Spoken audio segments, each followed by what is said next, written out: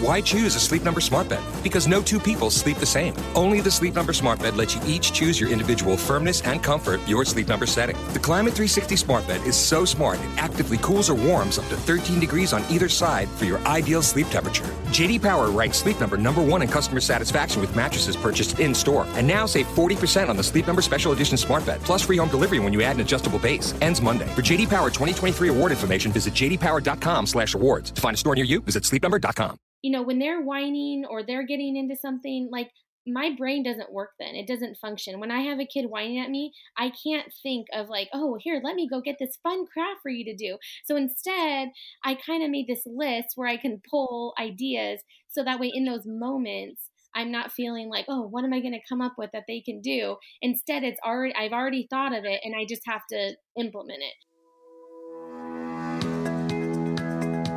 Hello, and welcome to the Parentologist Podcast. I am your host, Dr. Kim.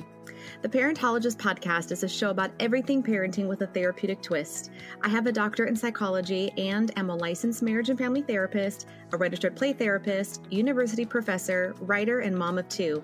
Each episode of the Parentologist Podcast focuses on a variety of topics related to parenting, family, children, and mental health. I'm glad you're here. On today's episode, we have my friend Brittany Shives, who is a mom of 4, and she's also a former public school teacher who has combined her love for teaching and her love for her own children to create a learning environment for her kids in which they can become passionate learners. She is a lover of books, the beach, and all things homeschooling, which is what we're going to be talking about mostly today. And I'm so excited to have you here, Brittany. Thanks for coming on the show. I'm so excited to be here. Yay, thank you. Well, like I said, Brittany is a friend of mine. We have known each other for, almost 9 years, probably, maybe 8 or 9 years. And Brittany is seriously probably one of the best moms I've ever known in my life. She is just a phenomenal mom. She's a phenomenal friend. Just to share a little bit of background in case anyone who's listening wants to know, Brittany and I actually met when we took our firstborns to a music class when they were about 1 year old. And we just hit it off and we've just been friends since, which has been amazing. And I just, obviously we've been really close over the years and I've, just trust her with my kids more than anyone else really. So when I was pregnant with my son, my second born, my eldest actually stayed at Brittany's house while I was in the hospital, which was amazing. And then when I had to have my second round of breast cancer surgery, I asked Brittany to help in any way she could. And she was amazing enough to pretty much drop what she was doing and drive me all the way up to San Francisco, take me to my surgeries, take care of me while I was recovering, and drive me all the way back home. So just to give you an idea of a glimpse of what kind of human being she is, like I said, she's an amazing friend and she's an amazing mom. And she is just a guru at homeschooling, which is what we're going to talk about today. So I know I probably embarrassed you, Brittany, but you're going to make me cry. you have so many great ideas. And I glean from the activities and the things that you do with your kids. Like, you always have them active, you always have them busy doing things. And I always just really admire that about you. So what I wanted you to do on the show today was just really share your tips and tricks and homeschooling hacks for other parents out there that might be at the beginning stages of that. They might be thinking about it and haven't done it yet, or maybe they're there and they want to shift gears a little bit and maybe switch up curriculum or, whatever it is. And I just know you have some great tips that, we can talk about today. So let's get started. So if a parent is considering homeschooling, where do you think they should start? What's the first step? Well, I know you have followers probably all over. So I think the first thing is to make sure that they know every state differs kind of what the rules are, the different laws, how you file, what age you file at, it's all different. So I think first thing, just check that if you're new starting out to make sure, you do everything you need to make sure it's legal, I guess. Right, sure. That's true. And then I think starting to do some research of just, what's your style? There's so many different ways to homeschool. There's some people who just kind of replicate school at home. There's some people who don't ever open a workbook. And so there's so many different styles, and you kind of have to see like what will work best for you, what will work best for your kids, because you want it to be something that's enjoyable for both. Otherwise, you'll burn out really quick. So I would just say to do some research, kind of find out what your style might be, what your kids' learning style, what their strengths are, and then just kind of go from there of figuring out what curriculum, might work best starting out. So, question, I know you're a mom of four, and I know only two right now are at school age. You have some little ones at home too. And your two, are they on the same curriculum, or are they on different curriculum? Because I'm thinking, what if there's a family out there that has multiple kids at home as well? And, each child's a little different, even in the same household, different personality, different temperament, different learning styles. So what would you suggest to a family with multiples that may have different learning styles? Is there a curriculum or curriculums out there that are better for that? Or do you have to pick two completely different style curriculums to help those two children? Yeah, that's a great question. So I think it depends on a couple things. How my girls are really close in age; they're just one grade apart, so it's really easy for me to combine things. But honestly, at any age difference, really, I would say combine as much as you possibly can, especially science, social studies, just to save yourself the work. There's no reason why, if fourth grade here has to learn California history, if you have a first grader, they can do California history. It doesn't have to be the exact order because that's going to be a lot of work to have to do so many subjects with so many different kids. So I would say first, combine everything you can. Um, Now, that being said, my girls learn differently. So we do some things. I have different math curriculum for them. One is more hands on and one is more worksheet, that kind of thing.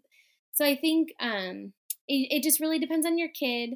And I think it depends on maybe their learning styles, but I think you can definitely find curriculum. One that I really like that I just started using, it's called Gather Round, and she actually designs it. It's one unit and you can use it she has preschool age all the way up to high school. So you order whatever stage or age that your child's at, but it's the same subject and you can go through it. So that's a great one. There's a bunch that just kind of let you combine those subjects and you can kind of use for all of your kids at once, which is great. Wow, that is great. Now, I don't know if you're knowing you were going to be sharing about this today, but I know, didn't you just finish a Disney Yes. curriculum? Okay, can you share, because obviously I'm a huge Disney mom too, but share a little bit about what that was like, or how did you pick that type of theme for your Yeah. school year last year? Well, so I actually had that in my notes to talk about because we had so much fun last year doing that. But yeah, so my husband is a public school teacher. He was home doing virtual learning for the past year. We added two kids to our family in 11 months. He went back to work. It was kind of crazy. And so I thought, you know what, let's just do something fun. We were planning a family trip to Disney World. And I thought, you know what if we made a Disney curriculum? And so he's a math teacher. I asked him if he would mind making the math curriculum, which he did an amazing job. And then I kind of did everything else. But every month we just did a different Disney movie. And then, so for example, Finding Nemo, we learned about the ocean in Australia. We did Ratatouille, and they all had their own restaurant that they ran. And Oh, so wow, that's so cool. it was so much fun. And again, that might be a little daunting for people who are just starting out, but for us, just because we both have a teaching background, writing curriculum is not as scary for us. But probably people who are just starting out, that might sound a little scary, but I promise it wasn't too bad. But we just had so much fun. And I think following your kids' interests, like my girls are not going to be interested in Disney forever. I don't know. I still Yeah, am. I'm like, I still am, but I know what you mean. Yeah. So I'm like, why not? I think following your kids' interests is what, if a kid is not interested in something, they're not going to learn it. So if True. the more you can kind of go towards their interest, I think the more beneficial it's going to be for everyone. Right. Exactly. I 100% agree with that. And I think that's what I love about your teaching style is that you're so hands-on, like you do a lot of experiential type activities. You do a lot of crafts. You incorporate a movie and then take it and make it into, making a restaurant or doing certain other things. And now, was the frog that you dissected, did you watch Princess and the Frog for that one? Oh, you did. Which I That after just doing hit all me. this, dissecting a frog after watching Princess and the Frog, I don't know. That was a little more intense than I had anticipated, but it was fun, and I think they'll remember that for a long time. That's so funny. It just hit me because I remember, for anyone who's listening right now who is following along with this conversation, I was at Brittany's house, I don't know, a couple months back, and it was the day that the frogs arrived in the mail that you had ordered for your frog dissection day. And we're all there, her husband and me and Brittany and her kids, and my kids were there, and we open up this box and there's this frog inside, and it had this smell, and I wasn't there for the dissection day, thank goodness. I did that once, and I said I would never do it again. So but I think that's really cool. I guess that's just what I'm saying, is that the way you make learning fun, the way you make it hands-on, that kinesthetic type learning that a lot of kids really love. I know I'm a kinesthetic learner as well. Like, I love hands-on experiential because that's how I learn. I'm not an auditory processor learner. Yeah. I can be a visual learner, but when I do something with my own hands and actually actively participate in it, Yeah. that's how it retains. Like, that's how I remember doing that. So Yeah. so you created a lot of that curriculum on your own. That wasn't anything that you bought at a store or ordered online. You really just took each movie or each theme and Yeah. then incorporated math and history and activities around it. Yeah. Okay. Yeah. So I mean, you can do whatever you like. I supplemented with some math curriculum. I supplemented with some reading, like phonics curriculum. So I mean, you can kind of pick and choose what you need. If you have a child who loves math, then let them do math. Let them do math for half the day. If that's something that they enjoy, play games, read books. Like, those are the things that you can do that don't take a lot of creativity. Or I can see people thinking like, well, I'm not that creative, or I don't have that kind of time. And it doesn't have to be like that. I mean, there's box curriculum that you can buy, and I do suggest for people who are just starting out to do that, because it takes a lot of, if you have some fear, or you're lacking some confidence maybe going into it, the box curriculum, it'll tell you exactly what to say. It'll tell you what to do on each day, what to do when, for how long. And so that can really give you a boost in confidence when you're just starting out. And then, as you go down the line a few years later, you might feel more comfortable kind of branching out. But starting out, it's a great place. There's some really good ones that include you buy one set and you get everything you need. Right. Now, that being said, there's so many out there now that it can get kind of overwhelming. And some of them can be pretty pricey. And I would not recommend, spending a ton of money when you're just starting out, because you don't really know what you're going to like, what your kids are going to like. And you don't want to drop all this money and then have it not really be the right fit. So if you can find something maybe secondhand, or just maybe even like one of the elements of it, order that and just see, like, is this even our style? Do we even enjoy this, before you go out and kind of buy the entire set?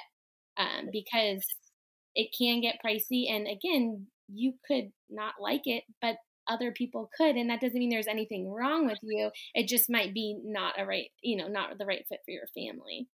True. And that's really good advice, actually, because some of the ones maybe aren't even returnable after that, especially if they've been used or worksheets been torn out, things like that. So great advice. Now, let me ask you about this, and then we'll go back to, curriculum and how to Okay. get funding, and then some other activities that I want to ask you about. But I want to kind of go off the charts a little bit, and just, I wonder how, or what advice you can give to others about how to do homeschooling, let's say in your particular case with your two eldest, when you have a toddler and an infant at home. Because there's probably lots of moms out there listening right now, or lots of parents out there listening, that are trying to juggle different things at once. So how were you able to prioritize and help your oldest two learn and keep up with their curriculum, but then also take care of a toddler and an infant at the same time? That seems like a lot. So how Yes. did you do it? What's your secret? Well, that is an amazing question that I don't really feel like I have the answer to. I can tell you a few things that I've tried, but it honestly is something that every day we're kind of working towards and doing the best we can.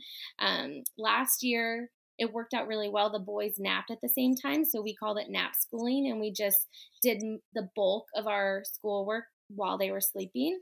Um, that is kind of my goal going into this year also. But again, I think including them in it as much as you can. A toddler, I mean, I can't turn my head for a second before he's getting into something. So that's a bit of a challenge. So honestly, I'm still trying to figure that out. But I will say, if you can take advantage of nap time or even a quiet time to kind of focus with some of the older ones, include them as much as you can. Even if you think, oh, they won't understand this book that we're reading, they might surprise you. Just let them listen to it. Let them, play with some blocks or something while you're reading. I made a list this year of just, because one of my tips, actually, I don't know if you want me to share some tips right now, but one thing is just to plan, because when they're whining or they're getting into something, like, my brain doesn't work then. It doesn't function. When I have a kid whining at me, I can't think of like, oh, here, let me go get this fun craft for you to do. So instead, I kind of made this list where I can pull ideas so that way in those moments, I'm not feeling like, oh, what am I going to come up with that they can do? Instead, I've already thought of it and I just have to implement it.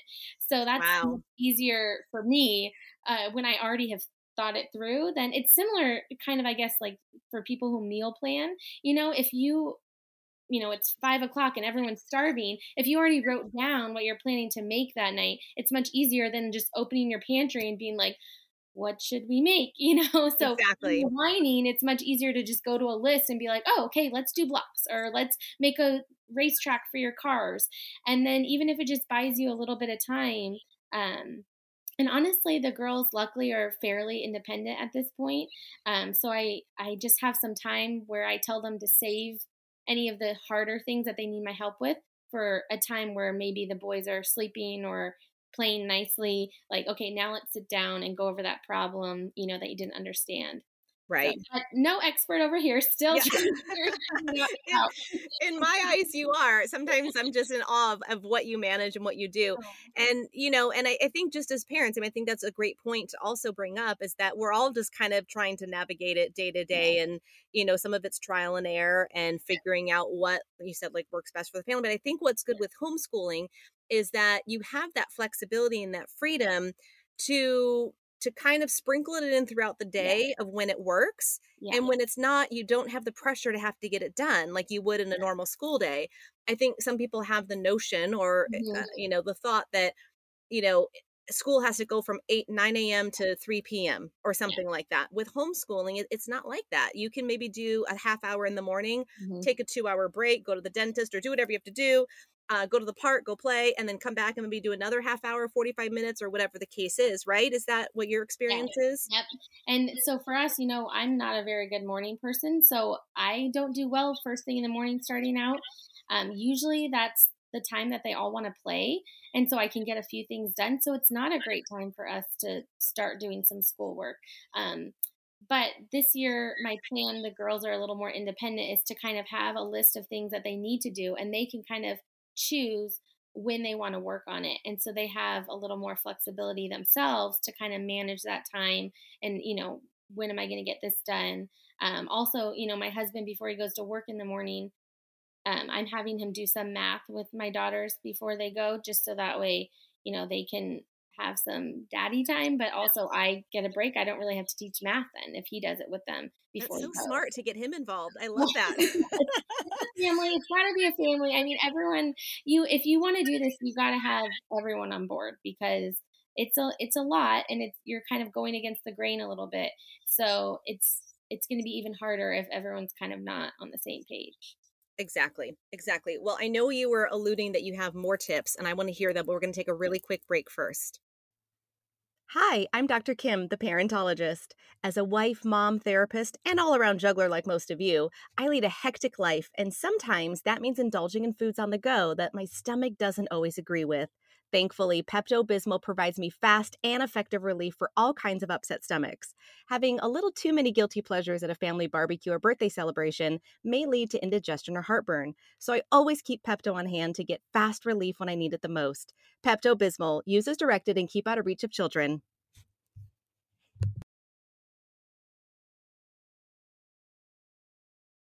Okay, so before we get to your tips, Brittany, I want to ask you a little bit about funding.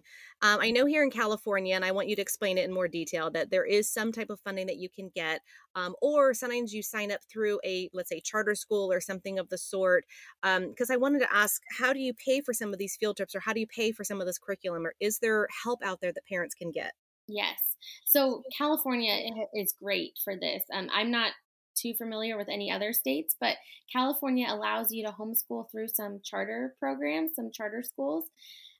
So right now we homeschool through a charter school, and every year we get a certain amount of money to spend towards extracurriculars. So the girls take piano lessons, they've done horseback riding, art lessons, gymnastics, voice lessons, and we can get art supplies, games, books, curriculum. The only stipulation, obviously, because it's a public charter, nothing can be religious based.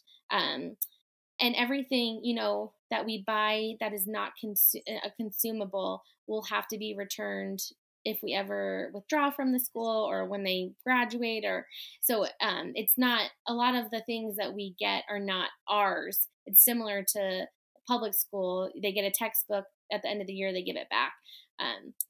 But it's a great option in California. I'm so thankful that we have it, because it's given my kids a lot more opportunities and we probably would be able to afford. It's also really nice just for the, I guess, like bookkeeping aspect of it. They record all the attendance. They give them a report card at the end of the year. So if we ever wanted to put them into public school, they would have, paperwork to go along with it of grades that they've gotten, test scores that they've had. We do testing. And just like the attendance, so the legal aspect to make sure like our kids are in school. So yeah, it's been a great option, and we just meet with our teacher once a month, and she approves the money that we spend, and we kind of show her what we're working on. So yeah, I feel really lucky that California has that option, because it's been a huge blessing to us. Absolutely. And it just lends for that extra support where you don't feel Mhm. like you're just doing Yes. it on your own. You have other people, because I've talked to other homeschooling moms in different states, Yes. and it's interesting and fascinating how different it is in different So states, where different. I'll ask, well, how do you keep track of attendance? Yes. And they tell me it's just based on the honor system. Yes. Or how do you track their progress? How do you, like, do you take tests and how do you give them a grade? And one mom said, I don't even give them grades. I don't believe in that, which is fine. There's nothing wrong with that. It's just so different in different states, and different requirements, Yes. and what works for different families even within Yeah. those states. So but I like, I'm, maybe it's my type A type personality, but I like having Yes. things kind of planned out. I like having a system Yes. where all of that's taken care of, and I don't necessarily have to be the one to do it. Right. Yeah, because it is a little bit of a learning curve to figure out how you file. And you can do it. And I have friends, here in California who choose to still homeschool independently and file every year.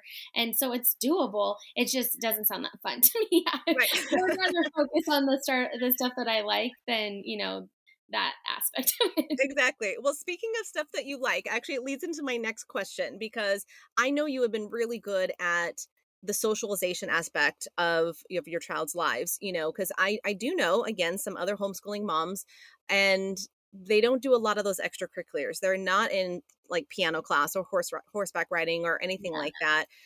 Different group activities and things like that. I know you've even done some small groups in the past of other homeschooling moms and kind of brought them all together for some socialization. I think there's a lot of times that parents that homeschool focus on the academics and not so much the socialization. And then those kids, maybe are lacking some communication, some social skills and things like that. So I wanted to ask you, how do you make sure that your kids get adequate socialization with their peers?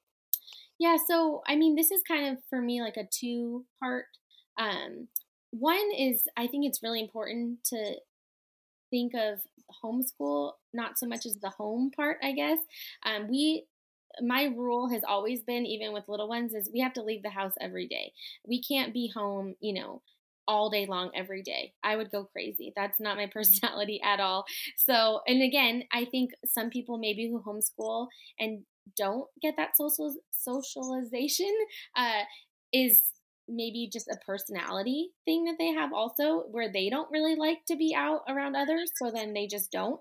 For me, we have to be out of the house. So even if that's just going to the grocery store or the park or the library, like every day we're going somewhere. So that's one aspect of just like getting out of the house. The other thing is just to be involved and have like a community around you. So that way there's some intentional time of your kids actually being able to form relationships, not just, oh, we're seeing other humans out at the store, but no, we're fostering these relationships of kids our age or younger or older. So I've made it a priority, you know, to be in some groups, and there are so many different ones available. So again, it's kind of back to what I said initially, to figure out maybe your why of why you would want to be in a group, because there are some groups that are specifically for academics, but obviously there's that social aspect too. So like moms will take turns teaching subjects. There's other groups that just go for hikes every week. There's some groups that just go on different field trips. I mean, you can find a group for all different things. So I would just say, think of what your purpose would be. If it's just, hey, we want to have friends with other people who homeschool, then maybe go to the park or the library or something. But if maybe you want to go on a hike every week and it would be more doable to do that with other people, then look for a group that would do something like that. So kind of figure out, you know, what do you like to do, and see if you can find other people. And if you can't, then you know what I would say, start your own. Yes.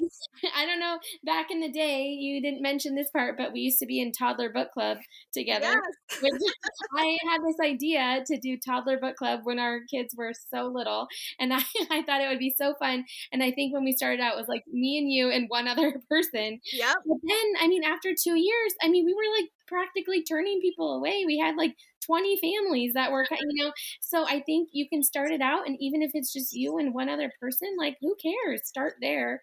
And I'm all for starting your own groups to get what you want. You know, if you want a group that's going to go on a hike every week, then start that. And hopefully, you know, it'll grow if you want it to grow. So Exactly. And if they need a little bit of boost to meet people, there's so many apps out there that allows you to do the different meetups and things like that. So I think, you know, people can just Google those, but it's, you know, I 100% think, if there's not one out there, or maybe one that fits your personality or style, or, you know, the same age group of your kids or things like that, then like you said, just start your own. That's fantastic advice. And yes, I miss toddler book club. We should do like a elementary book club or something. I don't know, but those were such fun times. Hey, don't give me ideas like that. I know more things for us to put on our plate. Okay, so let's go back to some of your best homeschool hacks and tips. I know you gave us one earlier, but any others that you can think of that we haven't talked about yet that you want to share today? Okay. So my first tip, you know, is just to plan, and then seriously plan some more, because the more you plan, even if you never use it, it's just so nice to have on like a rough day. You know, if your kids are having a great day, you don't need to stop them to do some craft or activity. Let them keep playing. But on those days where you need something, you have that list, or you have some ideas, and maybe some supplies that you can make. That's my second thing, which I'm kind of combining the two, but make everything accessible. Like if you want your kids to do art projects, if they're shoved away in a cupboard, like it's never going to happen. It has to be accessible. I think if you can put stuff in a place that, you know, for me is toddler friendly, but also, you know, I don't want my 1-year-old getting all the paint out, but I also want my other kids to be able to access it without having to like dig through things and like, where is that marker again? Where, you know, they're going to lose their steam really quickly. So I think just having that kind of stuff accessible, to have some ideas kind of in your back pocket. So that way when, you know, something comes up that you're ready, especially for little ones, like I always keep a bin and just do different sensory things in there. And then I'll put it away and then take it back out and switch it out. And it's just something that can kill some time. My other tip is always just add water. If you can put them with give them a cup of water, let them paint with water. I mean, even my bigger kids still think that kind of stuff is fun. You know, on the worst day, like everyone's taking a bath in the middle of the day. Like it kills some time, but it also, I think, just changes a lot of attitudes. But for the older ones, I think if you can, honestly, making an art table. I had that for a while before we had our little ones. because now that would be a disaster. But if it works for your family, like just leave a table in your home set up with art supplies, and they might not use it one day, but the next day they might stay there all day. So if things are out and they can see, that's going to make a huge difference, because if it's all messy or kind of put further back in the pantry, no one, including you, is going to want to get that out and have to, deal with all of that. So you want it to be as accessible as you can. Let's see.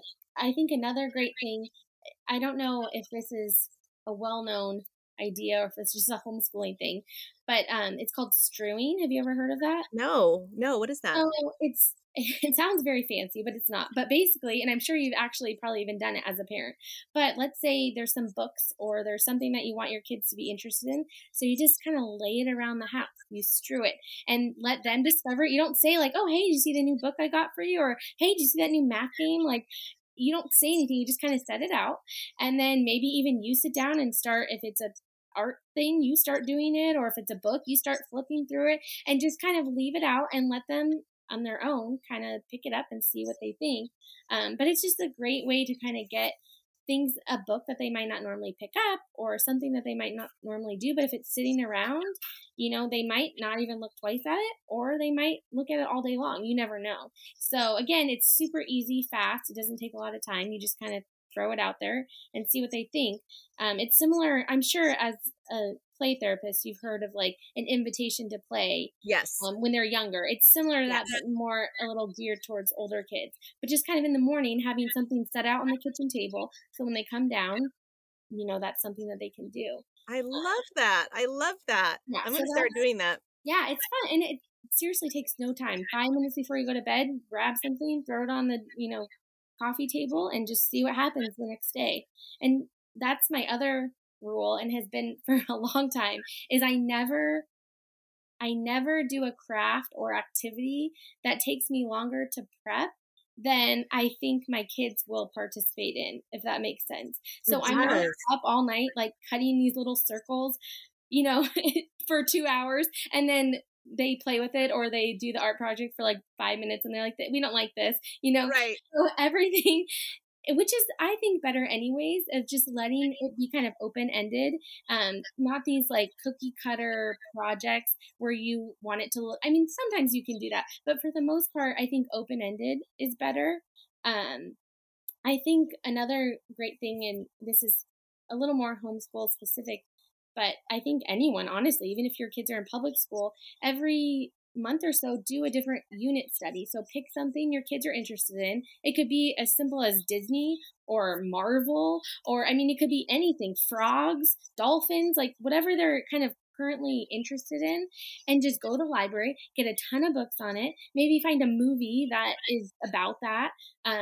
Go on Pinterest, don't reinvent the wheel. If your kid is all of a sudden obsessed with frogs, order from Amazon and dissect a frog. So easy. But seriously, there's people who are way smarter than me on Pinterest who have come up with you could type in frog crafts. And there's like a frog sensory bin, or like a frog snack that you can make out of pretzels and grapes or something. You just pick a couple and then do those, and then don't, waste 2 hours scrolling through Pinterest trying to make the perfect thing. Just choose a few you think your kids would like. And again, that are minimal prep, because there's nothing worse than spending hours prepping this craft and having your kids be over it in 2 minutes. Exactly. That's the worst. You're like, no, please keep playing this. And then you start doing it. I do that, where all of a sudden I'll do the craft just so it's done, because I'm like, no, this is not going to waste. All night cutting this out for you. And laminating it. So I think that, following their interests. So if you hear your kid mention, so whatever they're into, whatever book they're reading, or even movie they're watching, just try and draw from that, because if they're already interested, it's going to help, have them be interested in whatever you want them to do. And so exactly. I think if your kid is not really an art person, like, don't force them to do art. Find what they do like to do and do that instead. And that doesn't mean they never do art, but I think when you try and force stuff on them, it just ends up being like pushing it away more, instead of like, okay, you're not a huge fan of art, so we won't do that. You like to be outside, so let's go play outside. And then maybe when we're outside, you'll see a tree that you think is really cool. So then when we come back in, hey, should we draw that tree? And so it feels less like art and more like something they're already interested in, if that makes Right. sense. Right. I love that. Oh, such good tips. And I was thinking of all the different activities I know that I've seen you do over the years, that it just, with the sensory bins and how creative you are and how, like, hands-on you are. And even like painting, those like those outdoor cars that you had, and then Yes, the kids paint it and then they yes, wash it off, that and was like you said, so with fun. water. That was so fun. I was actually, because I think it was from Little Blue Truck. We read Little Blue Truck, and then I painted just brown paint so it looked like the Dirt. Frisbee poops. Yeah, it looked like dirt. And oh my gosh, they did that for so long. They loved that. Yes, So I see, so but it just goes with the book. That goes back to Tyler Book Club, I know, but it goes back to that. So finding a book or a movie, or like you said, an interest of any kind, whether it's frogs or the beach or dinosaurs or whatever it is, and then finding a bunch of different projects and things that go with it, so it piques their interest. But like you said, you can write if they're old enough to write and they're trying to work on their writing, and writing a journal or something, or learning how to write a topic sentence. They can write it about the dinosaur book they bought, or they got at the library that day, or whatever the case is. So I And love you'll that. get so much more buy-in when you follow those interests rather than like, today we're going to write about, just something random that you choose rather than picking something they're already interested in. You're going to get, so much more buy-in from that. So I think Exactly. following your interests as much as you can is really helpful.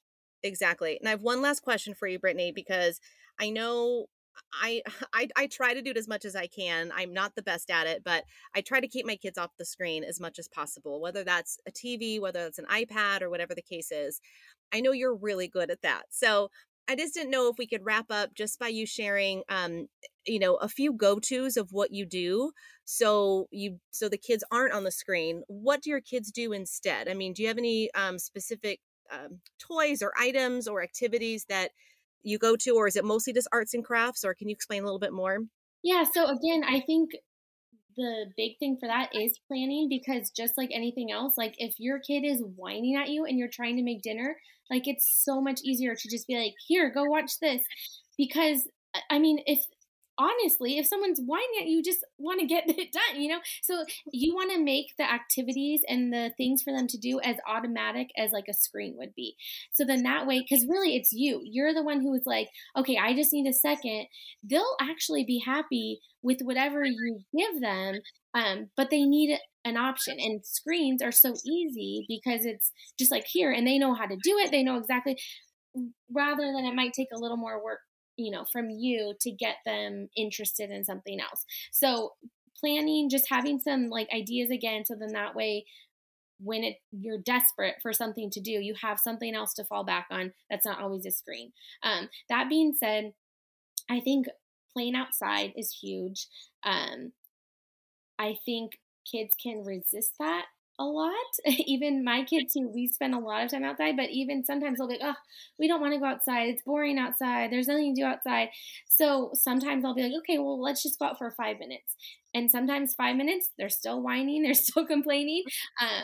And so sometimes I'll come up with, oh, let's do, a game, or it's something. Sometimes I'll be like, okay, let's go back inside then.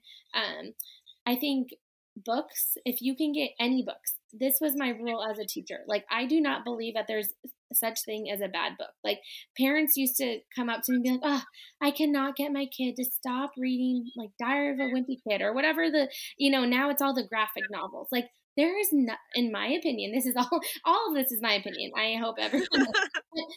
If your kid is reading anything, if it's a magazine, I don't care. Like, it's fostering that love of reading. And so I think just having that time set aside, like every day, I used to call it in my classroom that deer time, drop everything and read. Yes. I still do that for my kids. Like, no matter what you're doing, like just pick up, and it can be any book. Like, there's no rule, like, oh, that's a silly book. Like, every time I go to the library, my kids insist on getting like all the character ones that are just, I'm sorry, I cannot stand, they're not quality literature. Like, I'm listening to them and I'm like, this is awful. Like, I just want to watch the movie. Like, why am I reading the movie when we could just be so, but I don't care. They're looking at it, and that's fine with me. So I think just being okay with them reading whatever they want. And again, I think something like an art table, if you can set up something like that, or puzzles. We do a lot of puzzles. So part of that is giving some of your house up to let kids kind of be kids. And if you're open to that, if you're open to like giving up half your dining room table for them to work on an art project, and my kids are notorious for starting this like amazing idea that they have, and then a week later it's all over my house, but they've moved on to something else, and that drives me crazy. But I know that that's just how their brains work. They get excited about something, they work hard on it, and then they move to something else. And so I try and let that kind of stuff go, because I think that does help with no screens. They've been making this dollhouse out of whatever random craft supplies that they can find, and it's driving me crazy because it's all over my house. And I keep going, are you going to work on the dollhouse? Like, let's finish the dollhouse. But so anyways, I just think giving them that freedom to let them be creative, to let them make a little bit of a mess. And I think there's probably going to be a little bit of pushback, but if you can kind of get over that initial hump of them used to getting handed that screen, if you can kind of get over that initial pushback, I think they'll start to come up with their own ideas. But again, make sure you keep things accessible, because if they can't get to anything, then they're not going to want to, do an art project if they don't even know where the paint is. So exactly. I think keeping it accessible, having a plan, and just letting them kind of make a mess and be creative. I love it. And I agree. And as a play therapist, I do agree, because when it comes to playing, there's so many times I hear when I do home visits and I'm at someone's house and I hear, oh, don't take that out because it's going to make a mess. Or, oh, don't play with that. You're going to get your shirt dirty. Or we can't paint because we can't get this dirty, or whatever it is. And it hinders that natural learning environment that they need to learn so many skills. That's a whole nother podcast episode, but of things that they need. So whether it's, like you said, doing art or puzzles or things kids are going to be messy. That's just their MO. But that's how they're learning. That's how they're exploring, they're learning their world, they're making sense of their world and everything in between. So I think that's phenomenal advice. Rules for that. Like even with sensory bins, like we don't throw stuff out of the sensory bins. Like that's a rule from the very little ones. Like they, so you have to teach them. And same with art supplies. Like, yes, at the art table, you can paint whatever you want, but we're not painting the walls, so you can still have boundaries. But I think as parents, we could let go probably a little more than we usually do. Yeah, exactly. Oh, Brittany, I told y'all she had great advice. You've completely inspired me. I feel like I want to put an art table now in my in my kitchen and all sorts of things. I have all these ideas running in my head of what I want to do with my kids. So thank you so much for your time and your wisdom and your advice. It's amazing. I hope it's inspired other parents out there, whether they want to homeschool their kids or whether they just want some screen-free activities for their kids. I think you've given them some great ideas. So thank you. Thank you so much for having me. This was so fun. Thank you for joining us today. I can't wait to have you back for more. Make sure to subscribe to the Parentologist podcast so you don't miss an episode. And make sure to tell your friends. This podcast is not intended to be a replacement for therapy. If you or someone you know is in crisis, please call 911.